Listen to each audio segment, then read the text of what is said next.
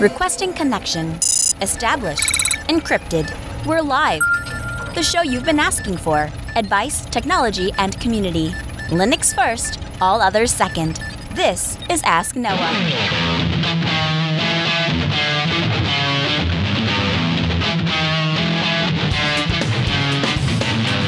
Live from Multispeed Technologies, the show that puts you, the listener, in the driver's seat because you are the content. The phone lines are open to be a part of the program. It's a free call. 1-855-450-NOAH. That's 1-855-450-6624. Give me a call. We'll have a conversation about your tech questions or business insight questions. Linux advocate, above all else, small business owner, now host of the only radio show centered around you, the listener. Welcome to the Ask Noah Show. My name is Noah Chimay. So good evening to you all. Happy to be here with you. Another episode of the Ask Noah Show kicking off this hour. Phone lines are stacking up. Like I said in the intro, free phone call, 855-450-NOAH. That's 855-450-6624. Make your voice heard because we're going to be talking about net neutrality tonight. And I'm going to try and give you a slightly different take because I think the entire internet has kind of like gone one direction and given you one point of view, and I think it's a valid point of view, and I don't think there's anything wrong with that point of view, and I also think that it is always valuable anytime you have both sides of a discussion. So, open phones, 855-450-6624. If you don't agree with me, call me up, tell me why. Let's go to the phones. We'll start out with Michael from Ohio, and I'm waiting for that thing to come up. There we go. Hey, Michael, welcome to the Ask Noah Show. Hi, Noah. Hey. Not sure if this has anything to do with net neutrality, but I'm in need of a security video system, and I'd like to know what your recommendations are for IP cameras that I can use with Linux. Sure. Give me let's talk a little bit about what your requirements are. Where are you putting them? Is it in your home? Is it in a business? How many cameras do you need? That kind of thing. Just something to cover my driveway, maybe the front door, a view of the street. And I think I need to catch some of my kids sneaking stuff out of the fridge, so an indoor camera as well. Ah, yes, the magic fridge that gets raided in the middle of the night. I don't have that problem with my fridge. I do have that problem with my pantry. I actually ended up putting an access control system on our pantry so that our kids can't sneak snacks out of there. So I guess the first question is what makes you want to go IP? Well, the only other choice, as I understand, would be hard wiring, and I don't know that I can necessarily run all the wires that would need to be run. Okay. So you're obviously, so you're thinking of doing wireless IP cameras? Right, Wi-Fi, sorry, yeah.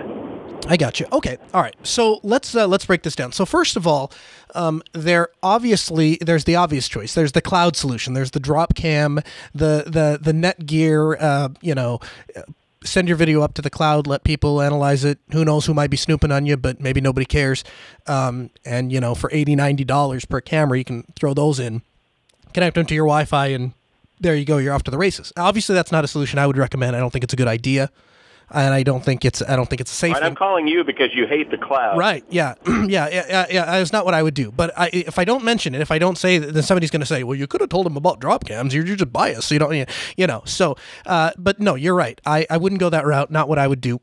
When you look at IP cameras, whether it be wireless or wired, there are a couple things to consider. So first is if you care about interoperability, that is, you want to be able to buy some cameras from TP-Link, other cameras from Netgear, some from, can't think of another manufacturer off the top of my head. But if you want that interoperability, you have to look for a standard that is supported between all those cameras.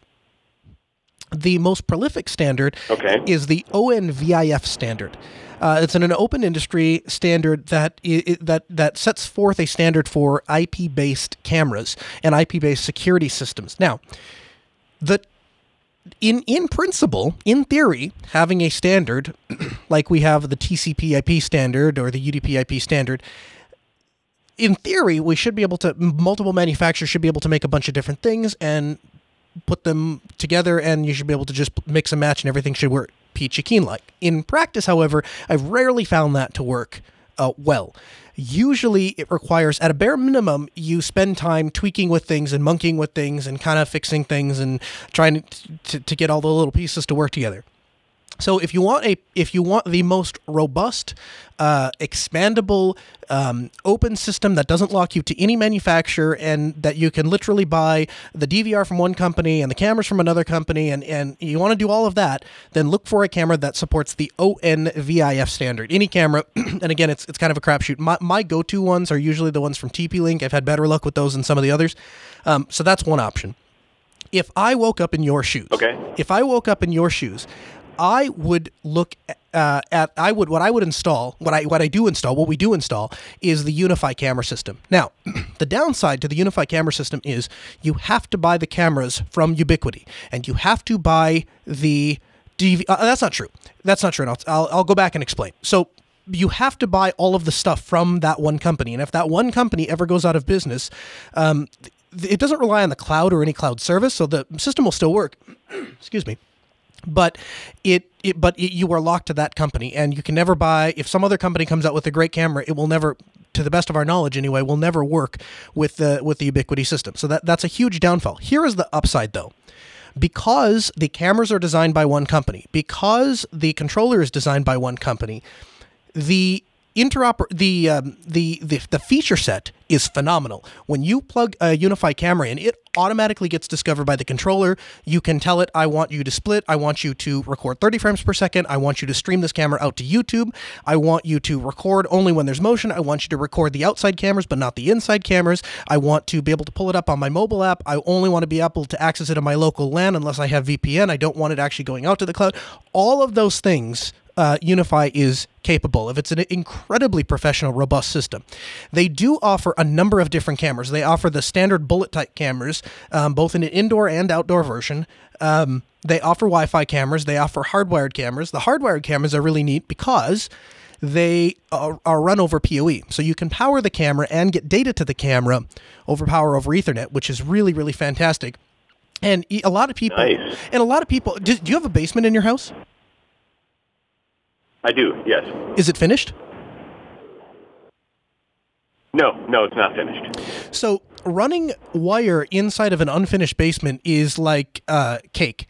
It is exceedingly easy to do. And so what you can do, you can go find where the in between the studs, and basically just take, we call it a flex bit. I don't know if there's a more appropriate term, but it's basically like a 5-inch or a 5-foot steel rod, and at the very end of it, it has like a inch and 7/8 bit on it. And so what you can do is you put that in your drill, and you can drill through the the top plate of your Western construction house, and you can drill in between the studs, drill through the top plate, and then you have a little channel to run Cat5 up. And so what we do in houses, if we're going to go do an already constructed house, what we'll do is we will drill two 2-inch holes from the basement inside of the, whatever you want to call it, control room, laundry room, electrical room, whatever, and we'll shoot those all the way up into the attic. And then what you can do from there is now you have two big pieces of conduit, and you can start running Cat5, Cat6 up into the attic, and then you can just drop Cat5 or Cat6 anywhere you want.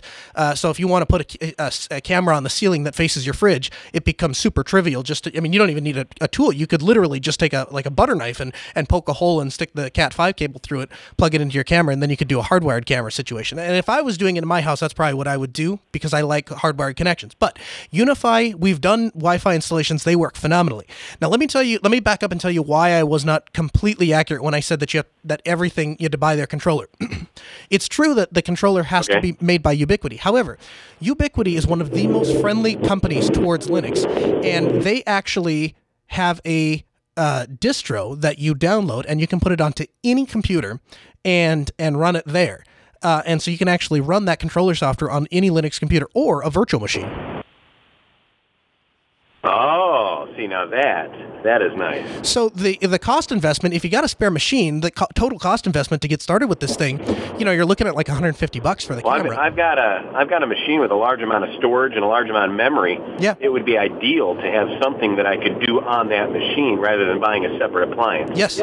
So I like the idea of having a VM. Yeah, and there's two ways you can do it. One is you could run it in a VM. Well, I've seen customers do this. I don't do it because I'm really, really OCD.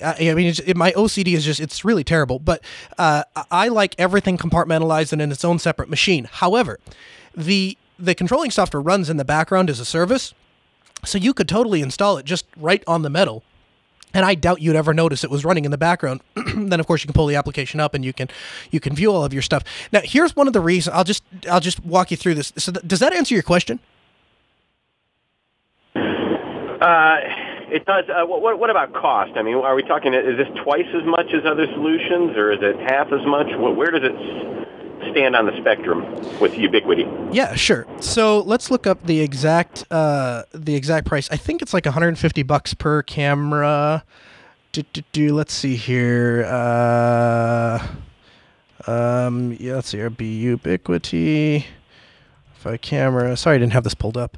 Okay, so the wireless camera, it looks like they're selling for $129 on Amazon, or you can get a 3-pack for $645. So I can't do the math. Oh, 5-pack. 5-pack. I'm sorry, 5-pack. That is right in line with other solutions. Yeah, and I'm telling you, like, as far as quality goes, there's just nothing better. I mean, they literally, and we've installed Nuvico, we've installed the little cheap Chinese camera things or whatever. I've done them all. We've done the really, really big and expensive. I can't think of the name. They ship those like for you machines, but those things they're incredibly powerful, but they're also very, very expensive, and so yeah. But the UniFi does everything those big expensive systems does, except it's a fraction of the cost, which really is kind of Ubiquiti's motto, because that's kind of what they did with Wi-Fi back in the day. They took HP and Cisco and they took them to task and said, no, you don't need. Ruckus is a great example. It's $900 for a Ruckus controller. The UniFi controller, the Cloud Key, I think is $95. So, and the quality is, I mean, I've competed with Ruckus. We've outperformed Ruckus. But anyway, before I go on, because I'm a sidebar with you, but does that answer your question? It does. Thank you very much. Yeah, no worries. So I'll sidebar with you, and I'll put you back on hold. You can listen on the phone if you want to. It sounds like you might be out driving around, so if you want to catch it on the replay, you can. One of the reasons I asked him originally if he was interested in IP or just a regular analog camera system is, in my house right now, we still have analog cameras, and there's a couple of reasons for that, and I'll go through them. The first is cost. You can buy a really good analog camera for $35 or $40. So it means I can put cameras just about anywhere. The second thing that I do that I find to be really, really useful, and other people may not find it as useful, I like to take the camera, the output of the DVR, and I inject that into a channel modulator. So basically, channel 88 in our house shows the security cameras. And so any television in our house, even though we don't have cable TV, any camera in our house, I can tune to channel 88 and I can pull up our camera feed.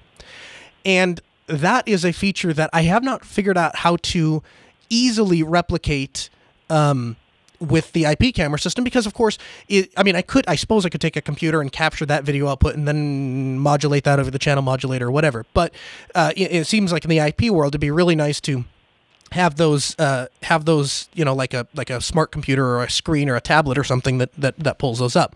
The problem is, and this is really what keeps me off of the IP thing in my house, and we put them in businesses all the time. We've got them here at Altispeed. We've got IP cameras, but what keeps me off of the IP or the IP thing at my house is I just have this, and it might be unwarranted. I don't know. I can think of ways to compromise an IP camera system. I can find my way in past routers, past firewalls. I don't care about your VLANs.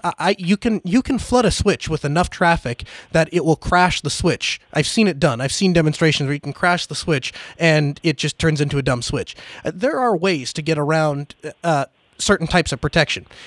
Good luck getting into my closed circuit camera system at my house. You'd literally have to come into the house and splice into physically vampire tap the wire. There's no other way to get it's not transmitted anywhere. It's not connected to the network in any way, shape, or form. And that, just the peace of mind, like I just would feel like I was always on display, or I was always like, I'd never know. And I think that would just bother me, and I'm just weird. And that's probably a concern that 99% of rational Americans don't have. And I'm just weird that way. And I admit that I'm weird that way. So there's the rant that you didn't even ask for. Sean is calling from Virginia. Hey, Sean, welcome to the Ask Noah Show. Oh, thank you. And can I just tie into one question that your previous caller had? Please. Do you record? Are you recording I don't care so much about what goes on inside, but the outside of your house. Do you record it, and how do you store it? Does that make sense? No, I don't, and I don't record it, and I'll tell you why. And again, this is Noah's being paranoid and cares about things that 99% of normal human beings don't care about. I don't like the idea that my activities in my house, whatever it is that I'm doing, and everyone always jumps to, what is he doing? The guy must do some weird things in his house that he's so worried about this stuff. It's not even about that. It's the concept. I don't like the concept that if something happened to me, if I were to die, or if my family was, God forbid, something terrible happened to my whole family, we were to die, the first thing the police would do, undoubtedly, is they would go downstairs, take that hard drive out of the DVR, and they would go and play the thing back. And or whatever it was recording on, it doesn't have to be a hard drive, but they'd go take that footage, and my entire life, month worth of life. And the thing is, the camera that we have here at Altispeed, we've got an 8 terabyte drive in the DVR. I think that thing records for like 9 months, 10 months. I mean, it is insane the amount of time I can go back, and that's I think it's 15 frames per second. But to be able to go back and see everything somebody did, because if I'm put cameras in my house, I'm putting them everywhere, so I can see when my in-laws are in the living room, what's going on in the kitchen, what's going on in the hallway, stuff like that. Obviously, certain areas are inappropriate, but for the most part, I got cameras everywhere, and I just don't like the idea that there would be a record of everything. I just don't want it. So and the thing is, the reality is, like, if you think about it, what's the advantage of recording? The advantage of recording is, in the event that somebody breaks into the house or burglarizes or something like that, then I would have a description for the police. Well, a couple of things. First of all, I live in a fairly a nice part of town. And I also live in a tiny town of 50,000 people, so crime isn't really exactly prevalent here anyway.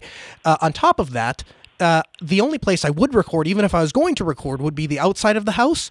And there's really nothing. What's there to vandalize on the outside? There's nothing there. I mean, our cars are in the garage, and all my actual stuff that's important or expensive is inside the house, where I wouldn't even be recording. So it's to me, the benefits don't outweigh the cons, and so I've just never done it. And again, I fully admit there's a bunch of people out there, they're like, God, that guy, he's 3 screws short, and I admit that. Yeah, I'm personally, I'm doing my outside porch and my backside porch, and that's it, through another company. Not quite the one, but I will look into how you're doing here. It's very interesting. To my questions, I had 3.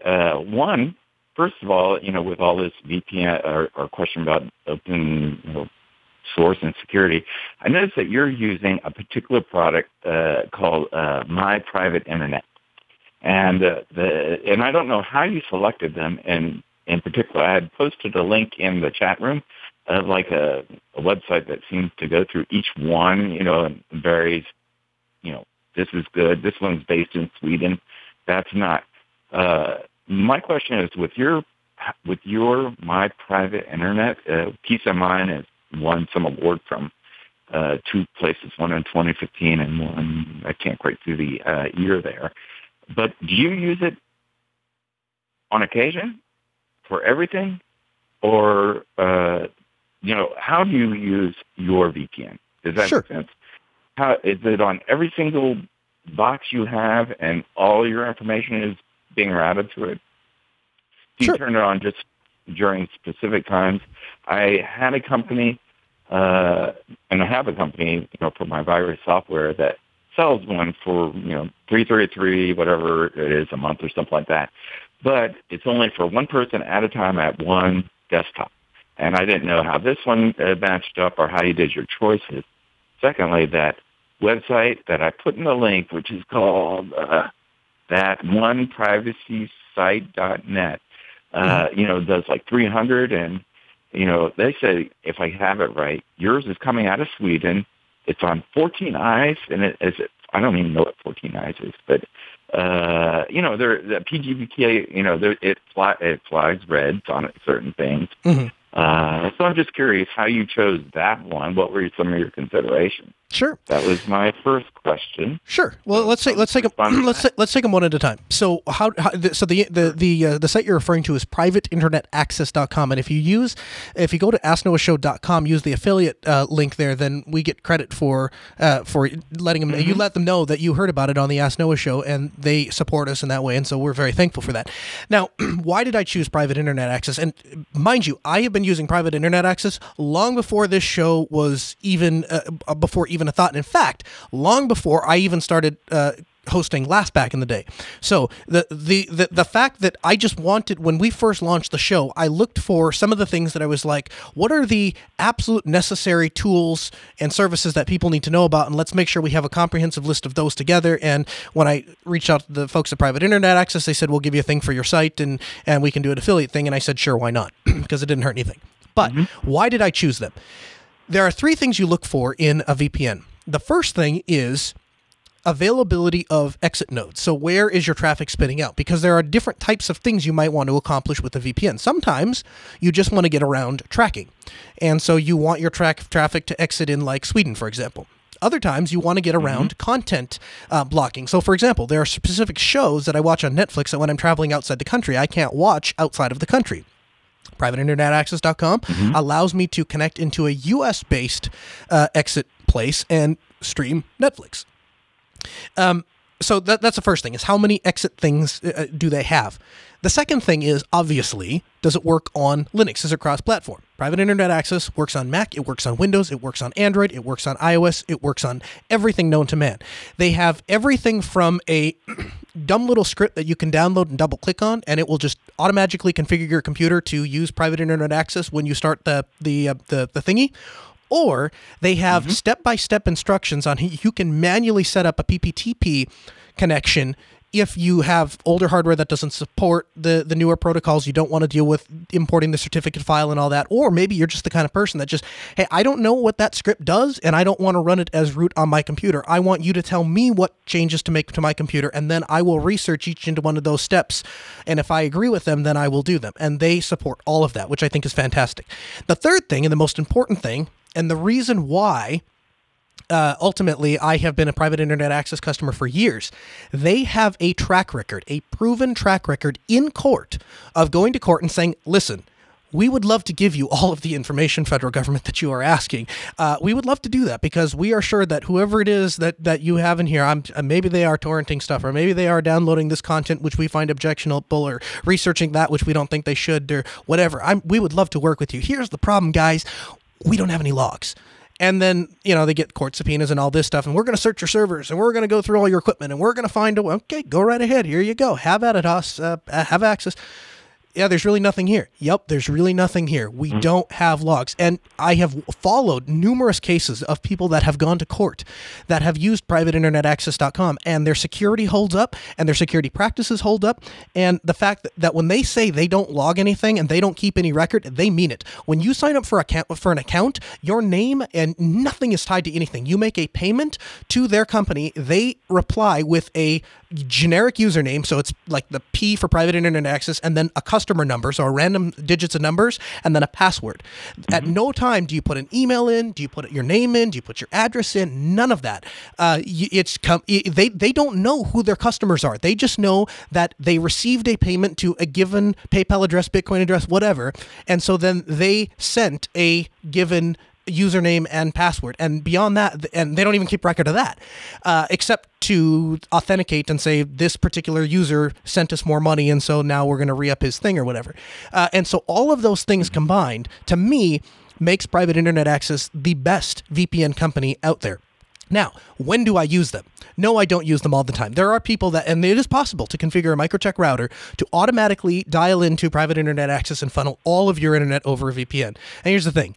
I don't have time for that. I need to be able to get stuff done. I have a very high pipe coming into my house, and I need to be able to get stuff done. And that means that, and 90% of the stuff, I don't care about putting through a VPN. So if I'm checking Facebook, if I'm checking Google, they know who I am anyway. I'm logged in with an account. I don't care about privacy at that point. And if I'm doing the Ask Noah show, why do I need to go over to a VPN and increase my latency and the delay and all that stuff? I don't. I just need to, I'm going on the internet. I'm trying to get attention, right? I don't care. And everyone knows who I am. That makes, and if I'm doing Altispeed stuff, same thing. I don't care. However, when I'm at a hotel, when I'm at a restaurant, and I have some random Wi-Fi network, you would be shocked at what I can do with the amount of power that I have, the position I hold with our company and our clients.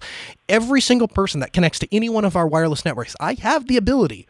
I'm not saying I've never done this, but I have the power to go in, set up a management port on a switch, and mirror every single piece of traffic that any given person connects to. And I can mirror all of those switch ports, all of that traffic on that switch port. And so when you start looking at some of that stuff that I know that can be done, I don't want to be subjected to that. So if I'm doing any sort of work-related things where I'm working with customers' credit card information, or I'm working with our internal database and stuff like that, all of that stuff I want sent over a VPN. And we have two. So private internet access is kind of the I just want to get online, and I want to make sure that my traffic is exiting somewhere, and that this person, there's a tunnel between me and whoever's running this place.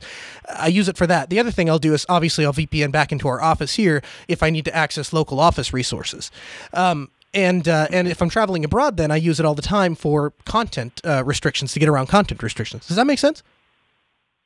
Yes. I didn't know if, like I said, if you used it continuously or just when you're banking, or, you said Facebook, you keep yourself completely open then. So that was the question. And does it, and I can always call the company, I'm sure they'll answer, but does one account let you do multiple machines at a time, or just single at a time, once at a time? Do you recall that? You said you had two accounts. So no, I have one. I have one account, but there's really no way that I'm aware of that they I guess I've never tried, but my assumption is that I can connect. I'll tell you this: all the VPNs that we set up, you could connect multiple, as long as you have a valid username and password, you could connect multiple machines. So I assume the same is true with private internet access. I have never actually tried it, partly because I don't leave it connected if I'm not using it. Right. No, I was curious if you could do it simultaneously, but that's great. That's great. I'll look into that. I did send that link. I at least put it in the chat notes. It's just before your show started, so I don't. It has like all the list and who's read, who comes from Sweden, who does this and that. So that's interesting. My second question, hope I'm not taking too much time, was not at all. Linux Academy, which I've been on and I've done 2 units. Okay, 2 videos. So one of my questions is, and I don't know, do you contact them? You can get them to say, okay, that you sign on, you use them, and I say, okay, reset. I've done 4 resets, starting to reset my class. so it plans out, and I'm already. So what I want them to do, and you can make them happen, is to say, I'm starting, and every time I do, push the date further. Every day I don't, down the line, every day I don't show up. That's what I want them to do. But leading to that question is, oftentimes you talked about getting that 70,000K job, and being there. I know enough about Linux to do a number of things, but where would one focus? Is it the firewall world? I mean, clearly it would be great to get the intro to RHSA from Red Hat, CentOS 7, Red Hat Linux. Where is that sweet spot? Is it the firewalls? Is it the protection? Where is that sweet spot in terms of that 70K job? Learning to pull wires. You were talking about, Cat 7, Cat 5, drilling through holes. Is that part of it or not? Where is that sweet spot? Do you know? So there's a couple different things. There's a number of different ways you can crack that nut. So cable pullers, the guys that pull cable here, they are mostly high school students or college students, and we pay them not very much money because it doesn't take a lot of skill or training to pull cable through a false ceiling. It's just, I'm very thankful for the people on our team that do it. I am not belittling them at all. We could not do any of the rest of the stuff that we do if that cable didn't exist, and I don't have the time to go pull it myself. So a huge hats off to David and Max and our entire team here that does cable pulling. However, I can find cable pullers easier than I can find people that can manage network appliances and configure firewalls and stuff like that. So where is the money? So the way I would answer that question is, where do you want to work? What do you want to do? If you tell me I want to go apply to companies and get a job and work at those companies, and I want to make a lot of money, not a lot of money, I guess is, subjective. But if you told me that, I would say look at system administration. System administration is one of those things where they're hiring more and more and more system administrators. And one of the interesting trends that we have seen is a lot of the clients that we used to work for, where we would have a network engineer and a system administrator, and we would send them both out to manage a larger job, especially if it was a large company. We are now seeing that those companies are asking more for system administrators and having those system administrators fill in for the network engineer's role. Part of that is the migration of network switches and network infrastructure to PC-based infrastructure and a Linux kernel. And so as you have watched that transition happen, you have seen a lot of the network engineer's job move over to the system administrator's job. So if you're going to go out and work somewhere, go apply for a job at a company, I would tell you to concentrate on system administration. Now, if you told me I want to stay at home, or I want to work from home, or I want to own my own company, and I want to get involved with Linux that way, then I would tell you to look at DevOps or software development. Software developers who know what they're doing. Maybe they have a project management thing on top of it. If who know how to do that stuff well, they're pushing 70 a year, 80 a year, 90 a year. If you go back a couple of weeks ago, or a couple of months ago, we had a gentleman, his name was Ron McMahon, and he was a guy who he was working at Walmart as a stock boy, and he was a smart guy, and I had a couple jobs in between there, but the reality is he had no real technical experience, and he just sat down and used sites like Linux Academy to better his knowledge on these technical things. And then he's making, I won't say exactly what he's making, but he's making a lot more money than we're talking about. And that came from just a couple of months of grilling in his computer, and he's doing software, in his case specifically database design, but it stems from an understanding of software development. And so just sitting down and banging out FizzBuzz, in a given language, and then going back and learning a different language, once you wrap your head around the concept of software development, you can pretty much transition into any language. And I actually had a close family member was really interested in getting into software development a couple of months ago. And so I sat them down with a bunch of my friends that are in the software development community and just said, explain what it is, how to go forward, what do you do, what do you look for, what do you concentrate on? Every one of them gave the same advice. Don't worry about language, worry about concepts, worry about how to make something work, how to structure something. And actually, I've got another call in the queue here that I might bring him into this conversation, because I know for a fact that he's a software developer and he might be able to add some insight to this. Hey, Darcy, welcome to the Ask Noah Show. Hello. Hey, do you have anything to add? Do you have anything to add to this software development discussion, and how you can best utilize your time and maximize your ability to bring in income doing it? So I think there is actually usually this high discrepancy between what actually is the task and what type of job you're looking for in software development. Because, starting point, a lot of people think it's the code. I usually even say, as one of the things I do is mentoring people as well. We actually with classes on programming, is being a good software developer is about 70% communication, 20% organization skill, and 10% is actually the final skill set that you're going to be using on a daily basis, which is split between 5 of domain-specific knowledge and 5 of actual coding skill. The coding skill you're going to be using is the language. The better you understand the language, of course, the better you're going to be able to output.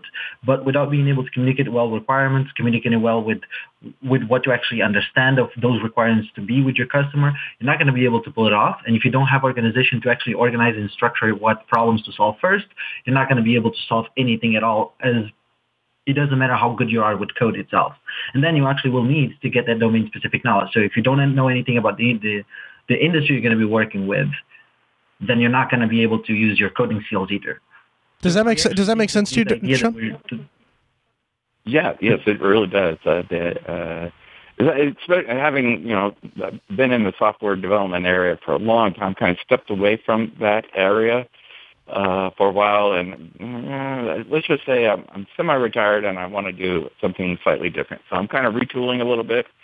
and that is, kind of where I kind of would like to focus a little bit more, kind of the let's monitor a system, and move it through.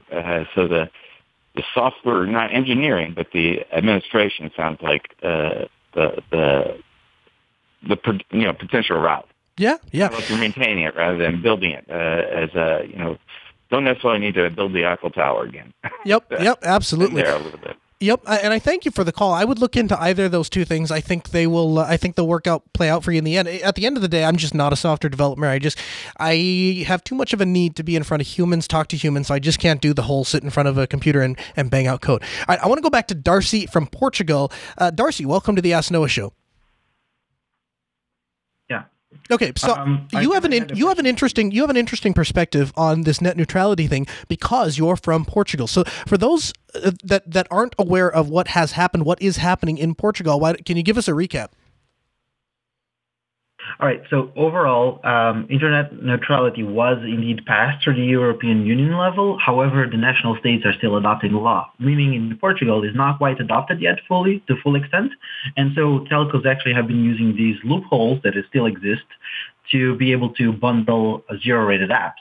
Now, I personally have a stance on these zero-rated apps, but first I actually would like to hear what your thoughts are specifically to zero-rated applications, because a lot of people talk about the fast lane, the slow lane, but I'm actually very interested in the zero-rated concept. Okay, so let's explain what zero-rated concept is. Zero-rated, for those of you that may not know, is this idea that a given service or partner does not count against your data allocation for what you pay for. And so, for example, if I had Netflix comes to Verizon and says, we want to partner with you, and you have a new smartphone, or a better example would be YouTube, because this actually happened. So YouTube comes to one of these providers, I think it was T-Mobile, and YouTube says, we want you to be able to sell more of your smartphones. And the problem that you have with selling your smartphones is right now in 2007, 2008, whenever this happened, there aren't a lot of people that really understand the benefit of a smartphone. And so what would be really cool, because that particular smartphone has a really great camera on it, what if we set up a thing where we would give you we'll let you let your customers use our platform, YouTube, to make videos, and we'll win because we're going to get a lot of people using YouTube over Vimeo because the YouTube doesn't count against their data allotment. And you're going to give people a reason to buy this brand new fancy smartphone with this really cool camera because they can make videos and post them online. And again, it doesn't count against the data allotment. And that is essentially kind of what we're talking about. Now, the proponents of this would say there are two businesses that are engaging in a mutually beneficial transaction. There's nothing wrong with that. The opponents of this would say the problem is YouTube is, let's say YouTube is so much bigger because of Google, and they didn't actually pay any money at this time. They just did it. But let's just say Google pays money to T-Mobile to make this happen. And let's say Noah starts the Ask Noah Show. Let's say we start Independent Media Maker and independentmediamaker.com. We don't have the money to broker a deal with T-Mobile or Verizon or AT&T or whatever, so just nobody uses our video platform. Does that not give an unfair advantage to YouTube? And so we battle back and forth. But here's good. No, it just so with that perfect example they just gave, I don't see the difference between free shipping and this. Right. It's the company that has the higher profit margin, having that road path, being able to, because I have a higher proximity to you, I can actually do free shipping to you as a customer. So it feels right to me in terms of zero-rated notion. So let's back up and let's talk. So let's break that down a little bit. So I mean, without getting into a huge long explanation, in the data world, in the big data world where you're dealing with ISPs and networks, and we deal with this all the time, there is no such thing as free data flowing from one place to another unless it's mutually beneficial, unless the both places are flowing data back and forth between each other. And that's not happening here with Netflix or YouTube or anything like that. We're not taking YouTube isn't really contributing to Verizon's network. In fact, it's costing them. But let's just set that aside for a second. The big problem I have is there are these people, and they mean well, but it has to be an all or nothing for these people. And they'll come and Facebook will say, we will partner with providers to go provide Facebook in Africa where people don't even have running water and stuff. We'll make sure that they have access to Facebook so that they can keep in contact with the relatives and stuff like that.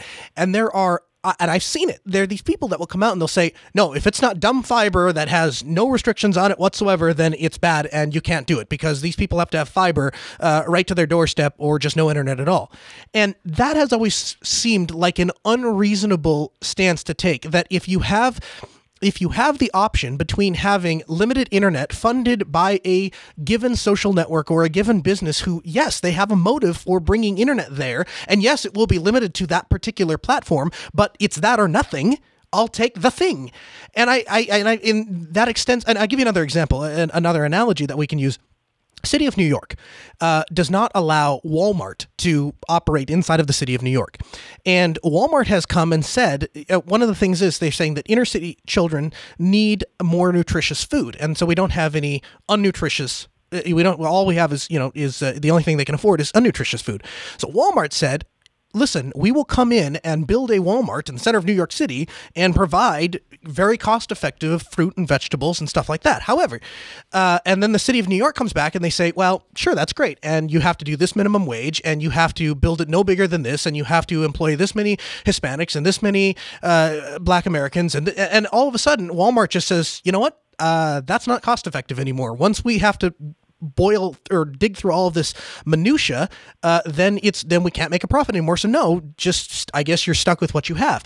And it's that all or nothing thing that becomes very, very frustrating to me. When you're working for $9 an hour or $10 an hour, the dollar menu at McDonald's is your best friend. So when you stop McDonald's from building in these places, you're not doing anyone any favors. When you don't have any any effective means of communication at all because you can't even afford clean water for your family, Facebook coming in and providing Facebook for free, even if it's not as good as a 10 gigabit fiber line, is still better than nothing. Mm-hmm. And so I don't think we can take those. I don't like the all or nothing approach at all.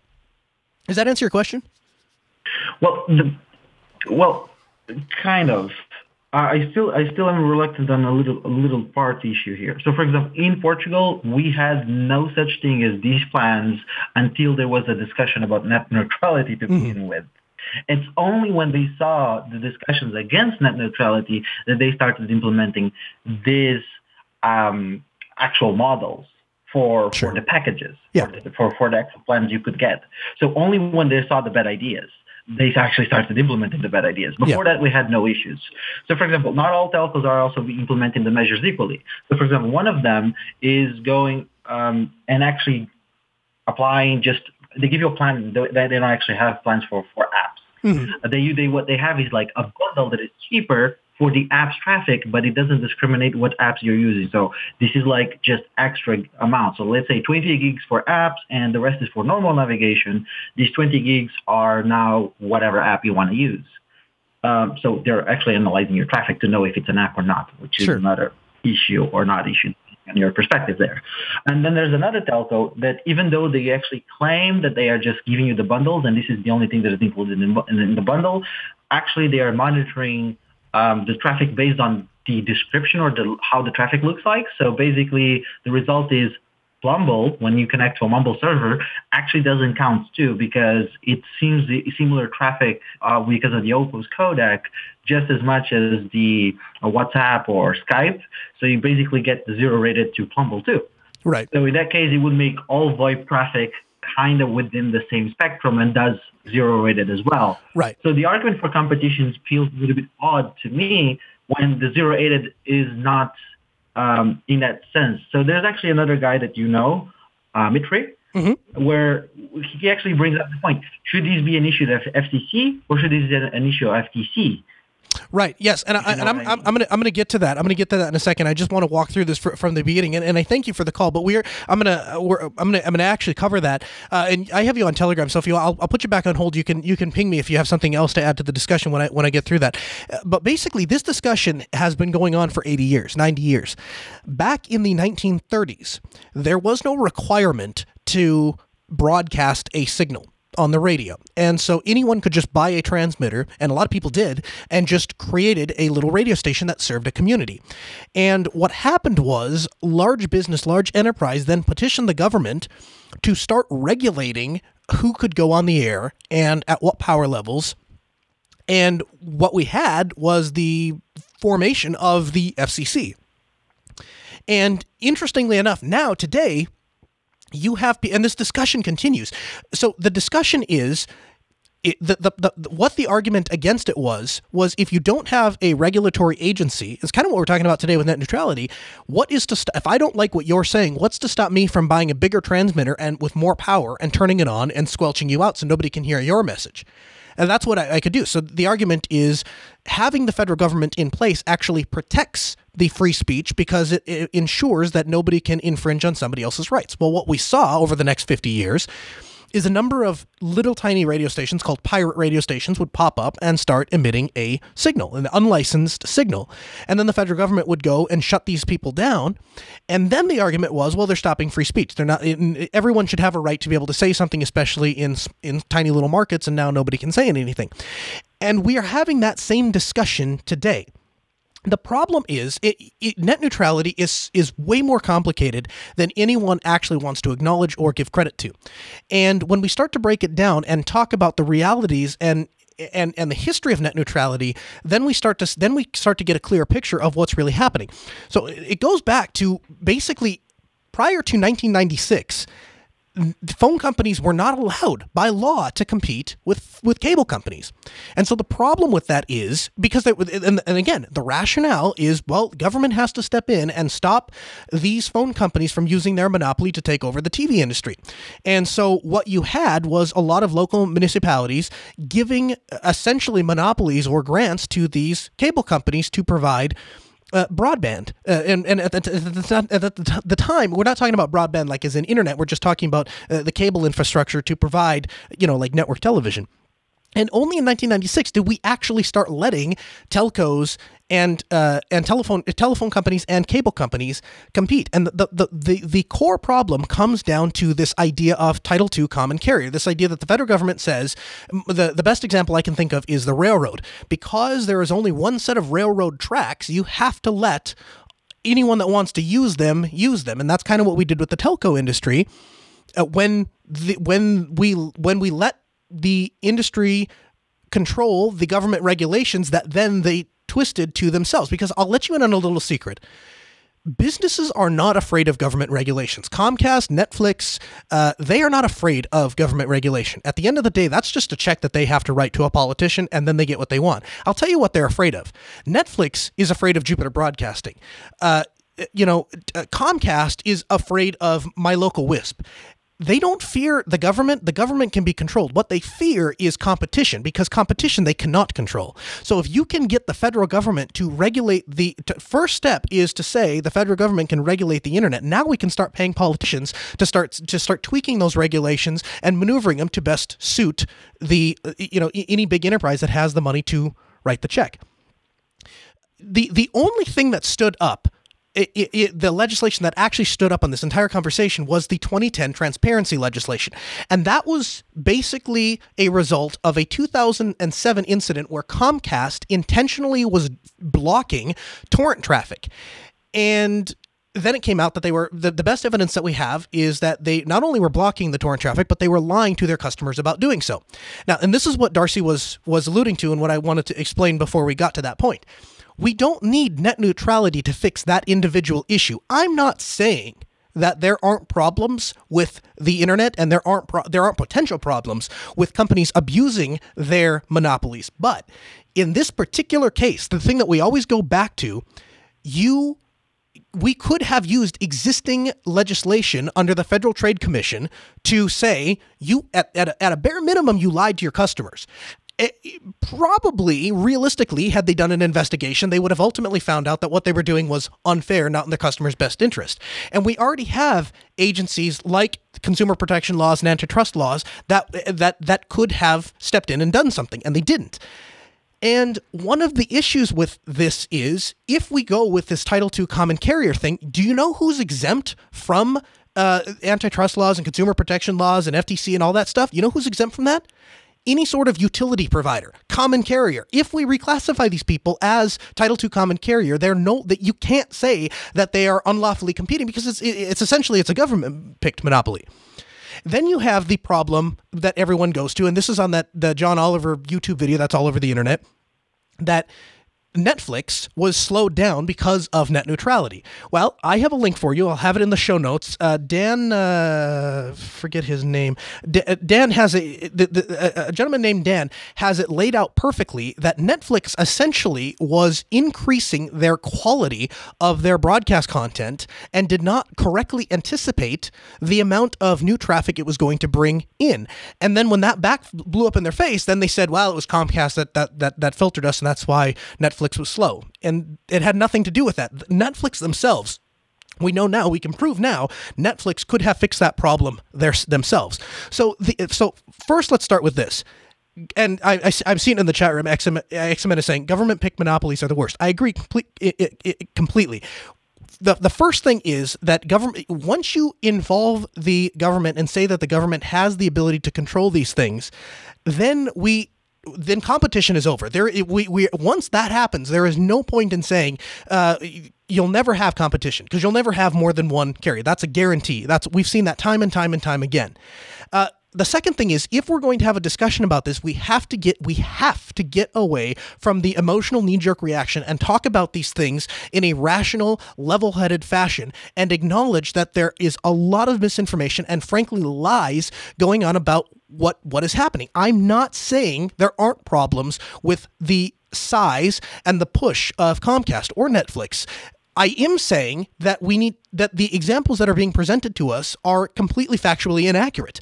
And the problems I can think of a solution to every single problem that doesn't involve putting the government in charge of regulating the internet, because that is, if you're supporting net neutrality, you're saying you support the government regulating the internet. And here's one of the interesting things. The discussion that we keep having is this idea that a bit is a bit. So a bit should just be treated as a bit, and there should be no prioritization, and we should not allow companies to work out deals with other companies because a bit is a bit. But that's not true. A bit is not a bit. And we know that because we can go back and look at what happened with the airline industry in the 80s. They said a seat is a seat. And so the government will come in and decide what the price of a seat is and what to fly the seat and how much you should charge for the seat and what things have to be provided to the seat and all of that stuff. And it was a catastrophic failure because at the end of the day, a seat isn't a seat. The reality is that airlines make their money in first class. And because they make their money in first class, the coach ticket, instead of being $900, is $200 or $100. And the reason for that is because you have people up front paying $2,600, $2,700 to ride in first class. So the same thing is true on the internet. If you allow these companies to make agreements with Netflix or Comcast or what have you, they ultimately have the ability to bring the cost down. And if we run into a problem, if you get to a point where you say, because I saw a thing and we got into this, I got a debate with a gentleman on Facebook. He says, the internet's going to turn back into 56K if this thing passes. That's ridiculous. That's just stupid. We're not having a discussion anymore. Now we're just spreading lies and deception. So if this happens, if something bad happens, let's calmly and rationally look at that situation and say, what can we do about this specific situation? Because at the end of the day, what we're talking about doing right now, if we put Title II in place and say that the FCC has the right to regulate the internet, we are giving the FCC a very, very broad brush to sweep and say, this is what's acceptable, this is not acceptable. And today they are saying, yeah, we want to not prioritize traffic. Tomorrow, it may be an entirely different story. And so, and you know, what's funny is when you get into these discussions, and I've had a number of them over the week, both with clients, with people that have called me on the phone to talk about it, people on social media, and the question that we eventually get down, once we get through the minutia of it, and I start saying, okay, so this example, here's what's wrong with this example, here's what actually happened, and here's how we could have solved that without net neutrality, and you start parsing that down, eventually what we get down to is, well, okay, fine. I guess I don't really have a good argument, but what's the harm in saying that all internet has to be treated equal? What's the harm in that, Noah? And my answer to that is that you are letting a regulatory agency control the last free place on earth, the last place that anyone can just pop up and exist. You are letting them control that infrastructure. You are giving them authority to say, from now on, they get to decide what providers can do. And again, what that is today might not be what is tomorrow. And again, if you guys have questions on this, I'm going to check here. 855-450-NOAH. That's 855-450-6624. The email live at AskNoahShow.com. I am a huge, and to a large degree, I would love to just leave politics out of this. And I didn't bring this wasn't my original idea to bring this up on the air, because I know that there's going to be half of you will agree with me, half of you will disagree with me, and I would like to just stick to topics that we all agree on.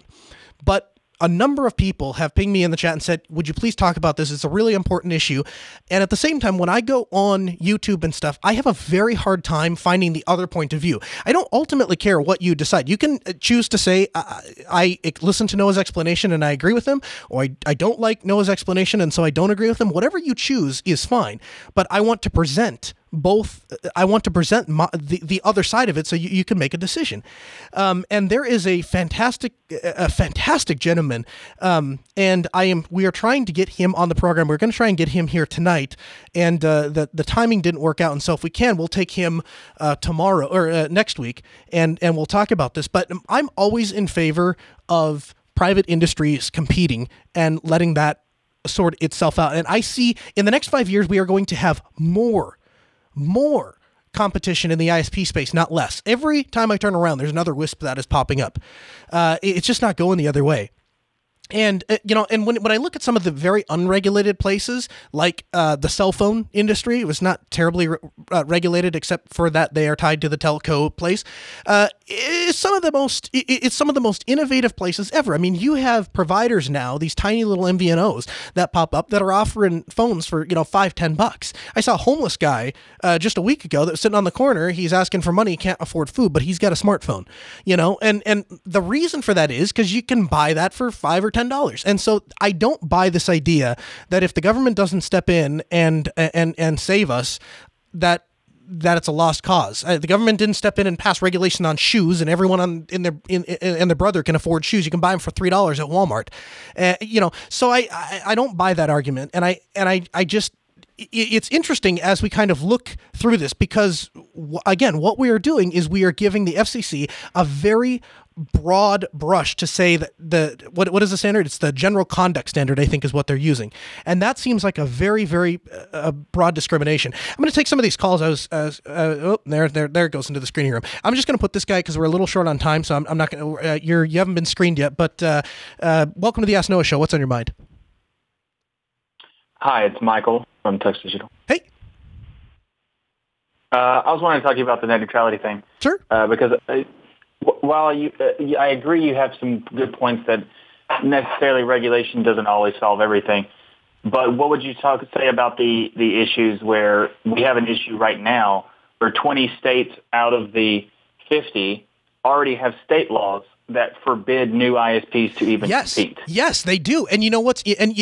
That's a great point. So, and what's interesting about that is we are fundamentally stopping smaller ISPs from starting up. You're absolutely right. And on top of that, the ISPs that do start up, that are allowed to start up, we saddle them with so many fees and regulatory fees and taxes and stuff like that, it makes it almost impossible. In fact, one of our clients is a telco, and he was talking about how his profit margin is just a really difficult thing lately, because everyone is using Viber and WhatsApp and Telegram and Skype to make calls, and they're not a telco, because somehow if you put your voice over the internet and it goes through those kind of wires instead of the regular telephone wires, then you're not a telco. And so they don't have to pay those regulatory fees that he has to pay, and it's killing his profit margin.